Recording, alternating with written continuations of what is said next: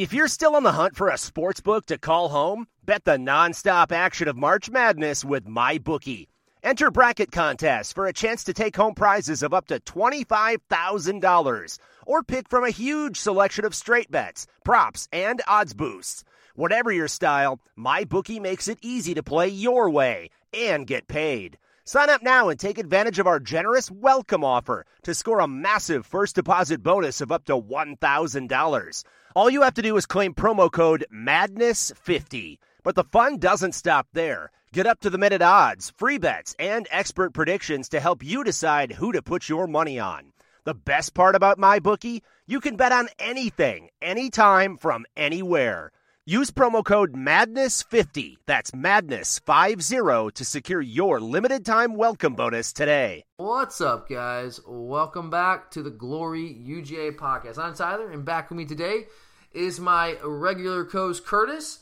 And while we were hoping we would be done with this type of conversation after recapping Saturday's meltdown at Auburn, well, we found out on Tuesday night that no, indeed, we're not done with this conversation. So today on the show, we will be recapping yet another game where the Georgia basketball team blew a double-digit first-half lead. So, yay, we get to have that conversation again. But first, just a couple quick reminders for all you guys. You can follow us on Twitter at glory_UGA. We definitely appreciate all of you that have taken a chance to follow us and taking the time to just hit that follow button. We do appreciate that.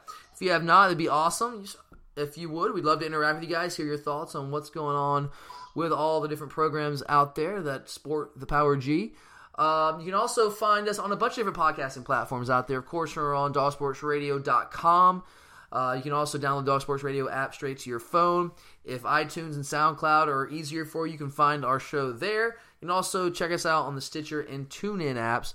So hopefully somewhere out there works for you guys. And thank you again for all you guys who have rated and reviewed the show, given us some feedback. We really, really do appreciate that. If you have not done so, if you get a chance, it would be awesome. It takes just a second of your time to kind of just give us a little bit of feedback there on the show. Tell us what you like, what you don't like. We definitely appreciate that. So rate, review, that would be awesome. All right, let's go ahead, Kurt. I guess we got to do this, man. We got to get into another double-digit lead blown last night, Tuesday night, at home against Arkansas. You know, we were thinking about trying to record this show after the game, but just, you know, went to double overtime, got home a little bit late, had to get up early, go work out, training for a marathon right now, how to deal with that stuff. So we're just recording here on Wednesday. I know it's a little bit late, but here we are. So, I don't know. I don't even really know where to start with this. I guess we'll start at the very beginning of the game. And let's start with the lineup. Again, Mark Fox tinkering with the lineup. Still, as we're essentially halfway through SEC play, still tinkering with the starting lineup on a seemingly almost game-by-game basis, it appears. Still tinkering with rotations. There's just nothing set, which is just hard to believe at this point in the season. But honestly, not that surprising if you look at the history of Mark Fox with his personnel choices. So the lineup that we saw yesterday, we had Turtle Jackson yet again starting at point. Then we had Juwan Parker sliding over to the 2 guard. Then we inserted Rayshawn Hammonds back into the starting lineup, although he didn't really play that much. He played 16 minutes, but still in the starting lineup. And then, of course, Obede at the 4, or I guess he was pretty much playing the 5. And then you've got Yante Maton at the 4. Those guys both in the post there. This is the lineup that I was actually calling for when we did the Auburn recap show. This is the lineup I wanted to see. Were you cool with the lineup we put out there, or would you have gone something a little bit different? I mean, I was fine with it. I mean, I think they were pretty good for the most part. The one thing I really question, though, is, you know, I can imagine you were probably going to bring it up later. Yeah. But that was his starting lineup, yes. But in crunch time, in the 2 overtimes, he stuck with the same lineup. The guys probably played close to 15 minutes straight of game time. Yes. And so I question, if those are the guys you had in at crunch time in the 2 overtimes, why are they not your starters? Yeah, you and I were talking about this last night. It was baffling to me because you're exactly right. We talked about this last night. I don't have the exact numbers of when Jordan Harris, when we went with this lineup late. I know it was late in the second half. I would say with 3 to 4 minutes left in the half, and then with all of overtime, both overtime. So I said at least last 13 to 14 minutes of actual game time to end regulation in both overtimes, 5 minutes each. We went with the lineup of Turtle, Harris at the 2, Parker at the 3, Nicholas Claxton, freshman big, at I guess the 5. I guess is what we're probably playing him as a center. And then Yante down there in the post as well. That was the lineup we went with exclusively for the last couple minutes of regulation and then all of overtime. So I'm with you, right? If clearly, like, when it stands to reason, if you're going with that lineup to close out regulation, both overtimes, it just simply stands to reason that given it was crunch time and the game's on the line, and that's the lineup that Fox went with, it just makes sense. That's clearly the ideal lineup he went with, or his ideal lineup, and the one that he thinks gives us the best chance to win. Because otherwise, why would you have kept that unit together for the last 3 to 4 minutes of the first half and all of overtime without making one sub? So, I mean, do you have an explanation? Why? Honestly, let's get, why? Why? Because clearly he thinks that lineup gives us the best chance to win. Because in crunch time, when it really mattered, that was the lineup he went with exclusively. So why are we not using that lineup to start games? I really don't know. I think that if I had one explanation, I think it's because I honestly don't know if Fox truly knows what he's doing or what he wants to do with this team. You think it was just a feel thing at that moment in time? He's like, these guys. But if it's a feel thing, but Harris had hardly played all game long. That's what I'm saying. Yeah, it could be a feel thing, but like we said, Harris maybe played 5 or 6 minutes prior to being thrown in there at the very end of the game. Yeah, I mean, you played. I think I read that Woolridge had played 20 minutes, and you don't go with him. Yeah. I don't even want him in there, but it just didn't make sense. Yeah, it's almost like maybe it was an instinctive thing, but I mean, I'm not saying it was the wrong decision. I don't know. Honestly, I don't know. I mean, he's tried a lot of different things, and none of them really work. Because honestly, we just don't have great personnel outside of Yante Maton. At least not consistent personnel, not high level personnel. Yante's what leads the league in scoring, and yet we don't have a good player after him that even averages. Yeah, that's another thing we were talking about last night, and I truly believe this. If we had a legitimate scoring threat, at least one more guy from the perimeter, and if we had Arkansas shooters and Yante was on that team, Yante would average 25 points a game. Yante even said it in the post-game press conference when they were interviewing him.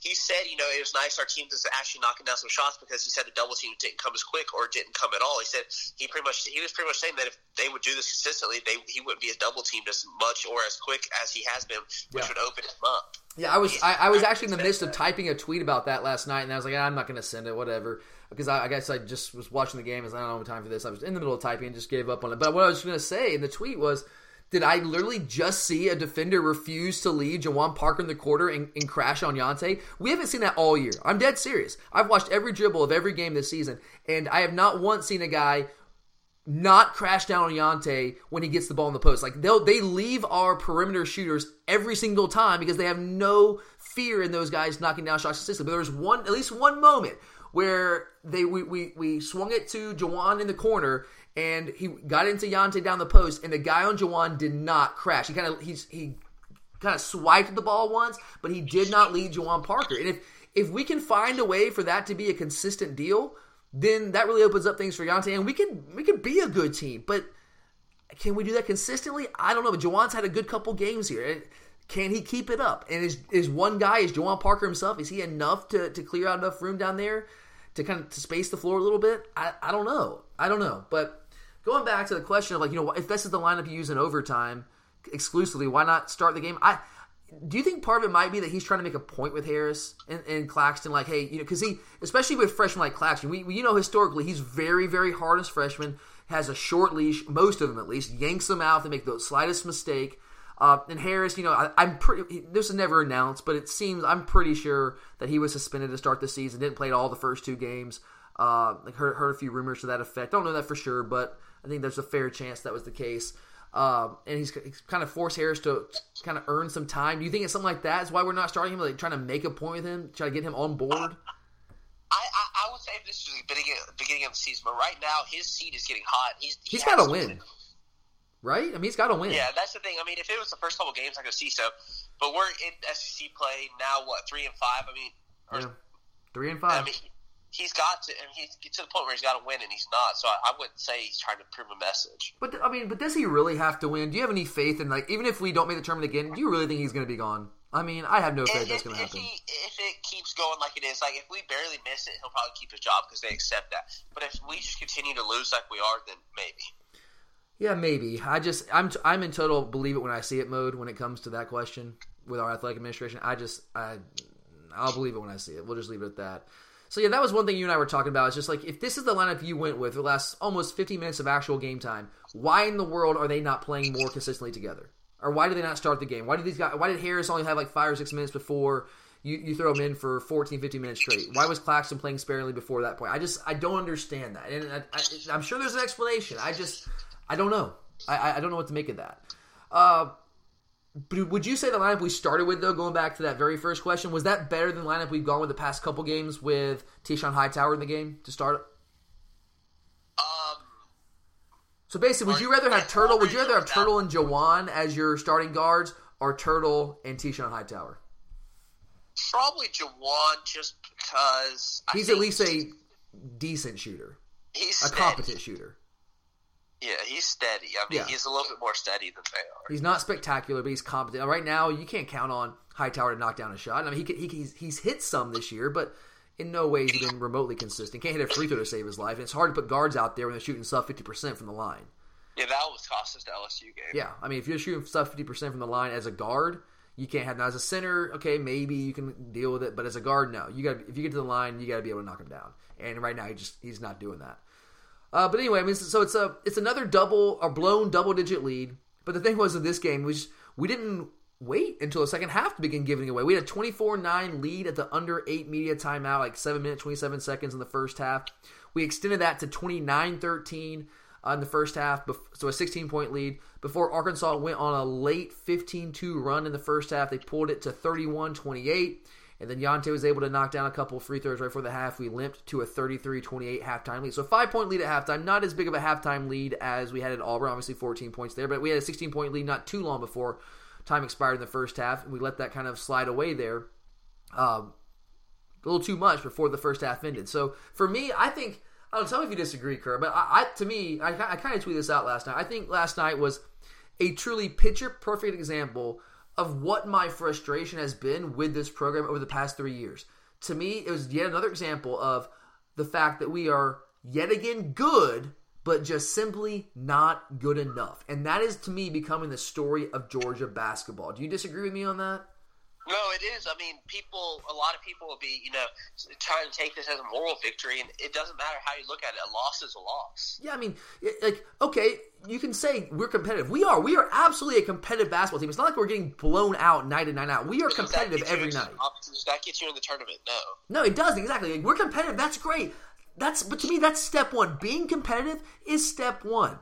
But what we need to actually do is win these basketball games. I know, I guess people go to hey, we have no basketball tradition, so they're just happy with being competitive and not getting run out of the gym. I'm sorry, I'm not happy with that. I'm not okay with just, hey, we didn't get run out of the gym tonight. That's awesome. Let's chalk that one up as a victory. No, you got to win. So, I mean, yeah, I don't think we're a bad team. Do you agree? Are we a bad team? I don't think so.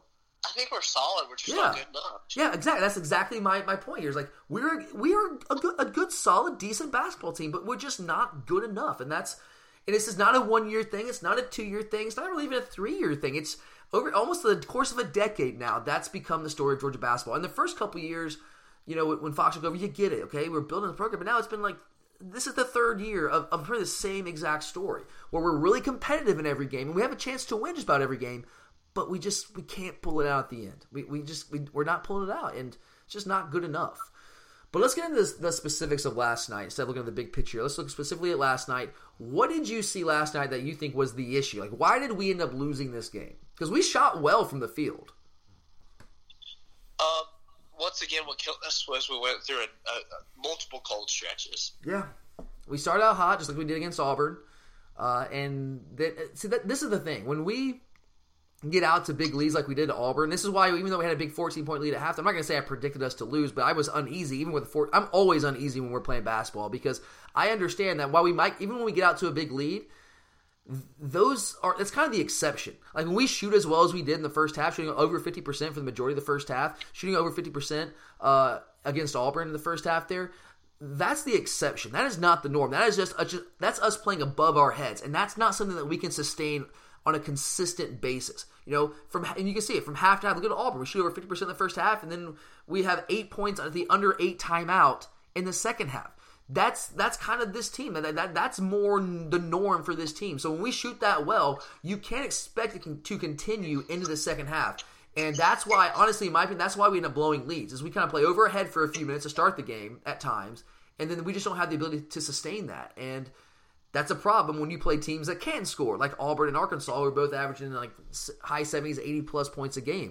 So, to me, that's a huge frustration. Do you feel like the defense let us down at all last night? Was that part of the problem? Or were they just that good? Especially in overtime, they were just hitting ridiculous shots. Yeah, those shots that Macon was hitting in overtime, like we were defending our those. Offense let us down again. We got back into the just dribbling around the top of the key, and then at times, they are full court pressing us, and Woolridge just literally lets Barford just trip him and go right up for a layup. It was just self-inflicted wounds. Yeah, and that's, if you look at the numbers, if you look just solely at the box score, you look at our shooting numbers and our scoring numbers, and yeah, I will agree with you. It was actually significantly better than what it has been really at any point during SEC play, with maybe the exception of the Alabama game. We just played really well in that game, and they were just not on at all. We shot 43.6% from the field and 41% from three, which is like, holy crap, where'd that come from? But while those and we had balanced scoring too. That was something we haven't. This is kind of thing I've been harping on for a while now. It's been Yante and just a smattering of points here and there. Parker's come on recently for the past couple of games, but hasn't been consistent throughout the year. But Yante had 26 last night, 26 and 15. God, Yante, yet again, we're going to waste an elite talent, an elite college player like that. It's just frustrating. Then Turtle dropped 15, hit 5 threes. Parker had a solid night with 12 points. And Nicholas Claxton almost had double digits. He chipped in 9 points as well. So a really balanced scoring night, which is not something we've had of late. But while those numbers look pretty good, right? I mean, that's on the surface, that sounds good. But to me, it doesn't take into account all of the wasted opportunities where we dribble around with, like you said, the top of the key with no purpose, and we wait to get into any set until late in the shot clock, and then we just jack up a ridiculous, absolute 100% prayer shot. Turtle had just himself had 2 shot clock violations. And since I'm not in the coaching room, I'm not on the coaching staff, I'm not in the meeting rooms, I don't know. I don't know whether it's Fox coaching them to do this, or if this is just them out there on their own, just hey, you know what? We're gonna chill out for a little while, and then we're gonna try to pick it up late. It's got to be the coach, right? It looks like Turtle blames the down low guys for not getting in position, but as a upperclassman guard, you have to see, okay, there's 5-6 seconds left. They're not getting to get open. I'm gonna have to create something instead of just continue to dribble. It's ridiculous, man. It's a lack of. There's no plan. There's just not a consistent plan offensively for us. And I think it's a lack. They're just not intense enough. I mean, you got to see that, and you got to see, all right, it's going down. I need to go do something instead of just dribbling at the top, waiting for someone else to do something. I think that's the whole identity of this team is they wait for someone else to make the play. Yeah. I think that's fair. Other than Yante tries to make the plays himself. But other than that, everyone else is waiting for someone else to set them up instead of setting themselves up. I don't think anyone else has a ton of confidence in their ability to be a scorer. I really don't. I think Turtle's lost confidence. I mean, he shot well last night. I'll give him that, which is great. I'm actually really excited to see that. But I think through SEC play, I think he's lost a lot of confidence. And he doesn't want to be that guy to take the shot. He doesn't feel like he is that guy to take the shot yet. And you can't have your lead guard with that mentality. You just can't. Hesitant. Yeah, you can't have that. And I guess the source of my frustration also when it comes to the offensive scheme here is when you exhaust the shot clock like that, it like teams do that. Okay, Virginia is a great example. They do the same thing. There's a lot of teams that play that. If you don't have elite talent, a lot of teams try to shorten the game, use the clock. But when you exhaust the shot clock like that, the idea is typically that you're using all of that time on the clock to kind of probe and find weaknesses and gaps in the defense that you can attack so you can find the best shot possible, right? You use the clock as much as you can to find the best shot possible, right? But for us, there's no probing. There's no ball reversals. There's nothing. Instead of using the clock to get the best shot possible, we end up throwing up prayers at the end of the shot clock that have absolutely no chance of going in. Far too often. And it blows my mind that this happens. It's not like a once in a while thing. It happens consistently within games and among games. It's baffling. I cannot understand why, number one, our coaching staff is like, hey guys, we don't need to be doing this. Let's get the pace up a little bit because we're getting bad shots. It blows my mind. I don't understand it. And another thing that the box score doesn't count for is, I guess it somewhat does with the turnover numbers. We had another 17 turnovers. But we were just generally sloppy offensively last night, especially in overtime, were we not? Yeah, I mean... That last possession? Oh, my God. Yeah, even the last possession. Would you have taken a timeout in that last possession if you're Mark Fox? Honestly, no, because Because there are a lot of people last night screaming, like, "Hey, God, he just let him go. Didn't take a timeout. We were sloppy out there." Deontay had it if he moves a little quicker. Yeah, I think Deontay was just tired there. He had a look. He didn't. The thing quite is, spin enough. I've seen it happen so many times. One game that really sticks in my mind is last year, North Carolina Kentucky game. His teams were watching that in the tournament. The UNC coach doesn't call timeout. They go down there and make the shot game and shot. That's why most of the times you don't do it, because especially a team like us, we're not the quickest team. We're not dead eye shooters. We need them to try to be out of position. Yeah, that's the question the coach has to answer. Okay, if you call a timeout, you're going to allow the defense to set up what they want. Okay, and do you have a better chance to score against that, or because you're going to have a set play, but the defense is also going to have a set defense that's ready to go? Or do you just let your guys go make a play where the defense is kind of scrambling, trying to give back, and you just try to take one to the rim? And I'm okay with that call. I'm not going to criticize Mark Fox. I'm okay with not calling timeout for the same exact reason you said there. We had to look. It was scary the first second. Harris almost lost it, and Deontay had to reach down and grab for it. But at the end of the clock there, we had a shot. We had a look. It just got blocked. That's what happened. I want to criticize is once again what's killed us the last 5 games is our free throw shooting in overtime, especially. Well, you see, the thing is, we shot through, and so there's some people on Twitter hit me about this last night, and I agree with the crunch time thing, but we shot well from the line all game long until crunch time, and that's when we just stopped hitting them. I mean, even Deontay of all people is missing. Well, do you not think that had something? This might be for me a point to criticize the coach. Were they not just worn out? I do too. You and I question even if it's offense defense. That's exactly.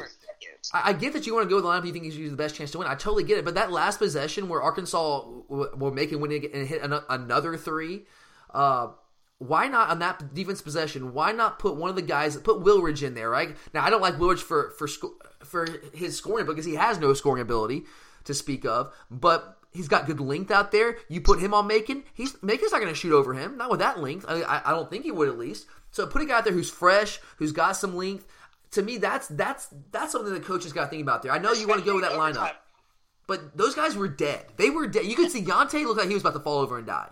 They were. I mean, Macon was making some shots, but even then, especially in the first overtime, we were going under the screens. Like we were so tired they weren't fighting through anything. In the first overtime, we weren't fighting through. We were going under the screens. We were taking the easy way out there. In the second overtime, he was shooting in people's face. I do agree. That's the one thing I do with the question with the coaching is we're missing the shots in crunch time.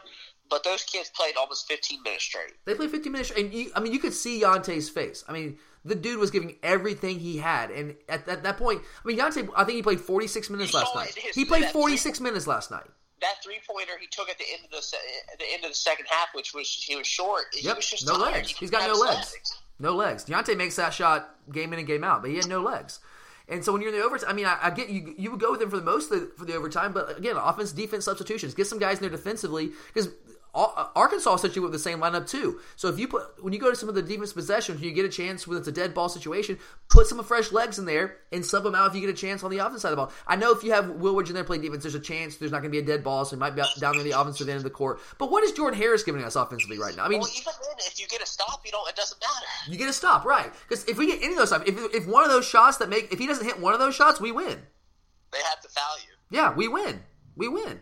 So I mean that was one thing I will criticize Coach. I think that was an opportunity for us to kind of get some fresh guys in there to actually play some defense. Because we were just dead tired. There's just no doubt about it. Deontay played 46 minutes, and a guy like Nicholas Claxton is not used to playing that many extended minutes like that, not consecutive minutes. So it's just they're worn out. I mean, even that last possession, Claxton had a chance to corral the ball, but he couldn't. I really think that it was just honestly his guys were dead. I mean, that's a big part of it late in the game there in double overtime.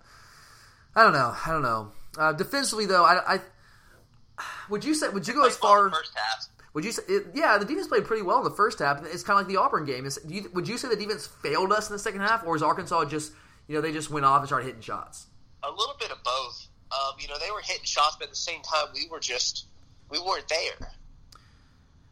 No, we weren't. We really weren't.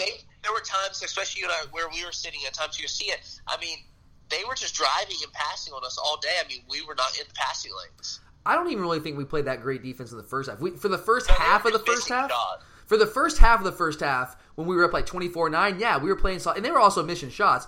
But by the end of the first half, they were essentially shooting 50% from the field.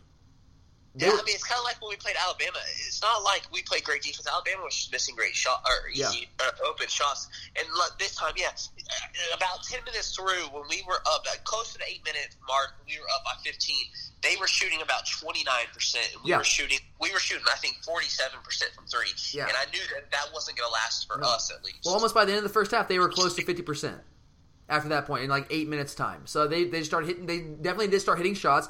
I don't know if we were defending with as much intensity. There were also some uncharacteristic. We do a pretty good job. One of the reasons we're so good defensively is we do a really good job communicating. But there were some moments out there where we were just leaving guys wide open. The communication was breaking down, and that's hard to explain. He was just killing us, gashing us. God, he was good. Barford through most of the second half, and then Macon comes on late. You could tell he got worn out, and Macon had to. Oh yeah, and Barford was. He was kind of like Yante. You know, we were both talking about this also. Late in the second overtime, he was dragging up the court. Like he was, and that's what I think Macon was like. Dude, I got to take this over because Barford's dead. So Macon ends up dropping 24.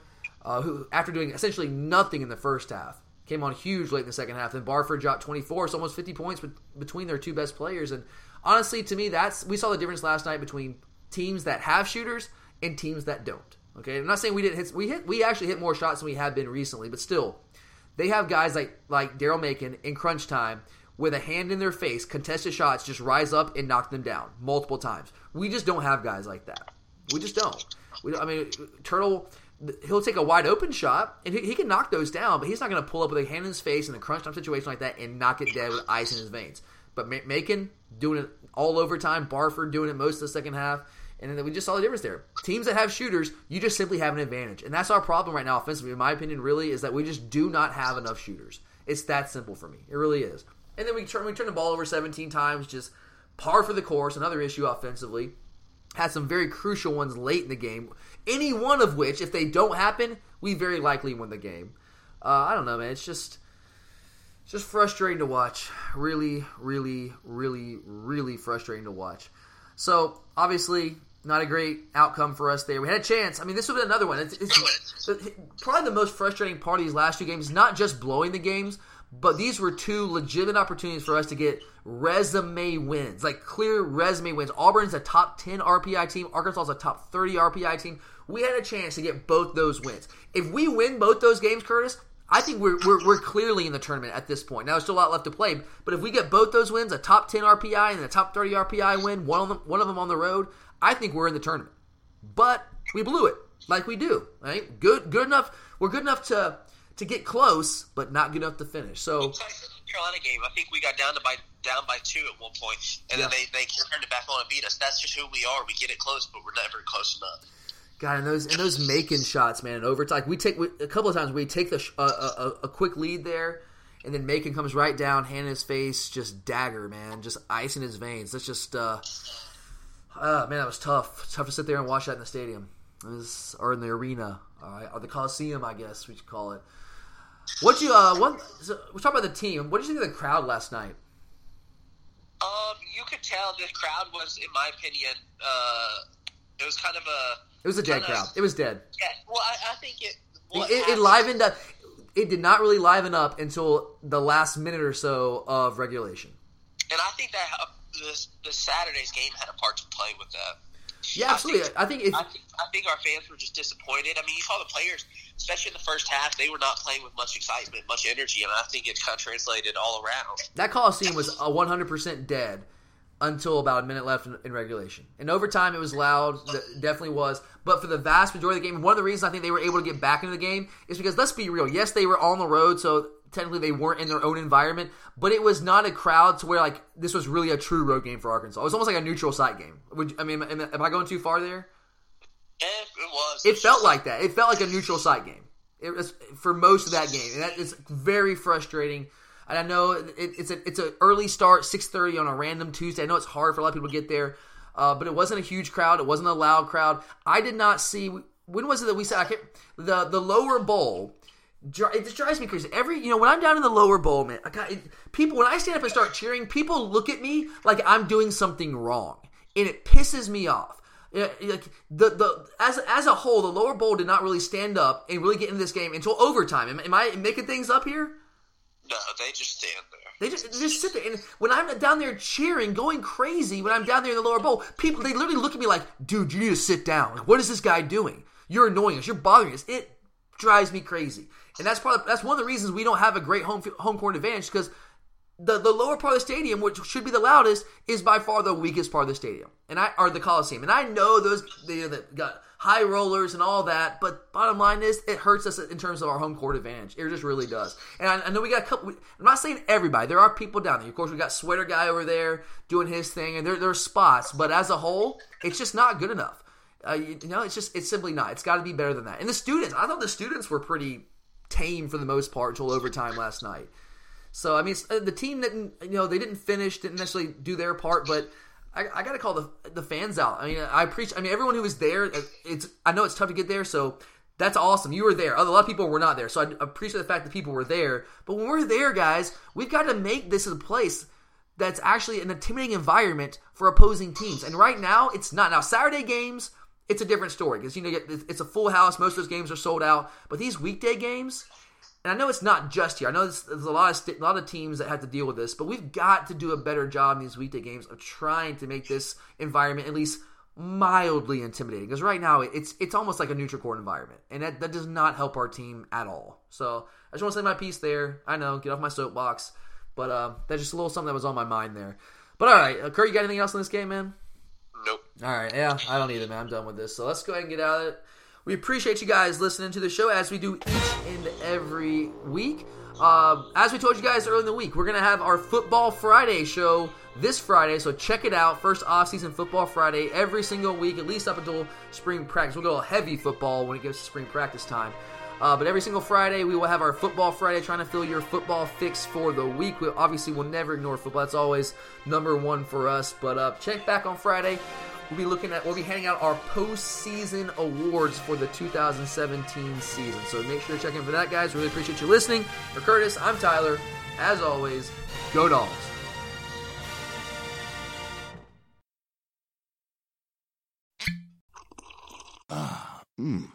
The first taste of rare bourbon you finally got your hands on.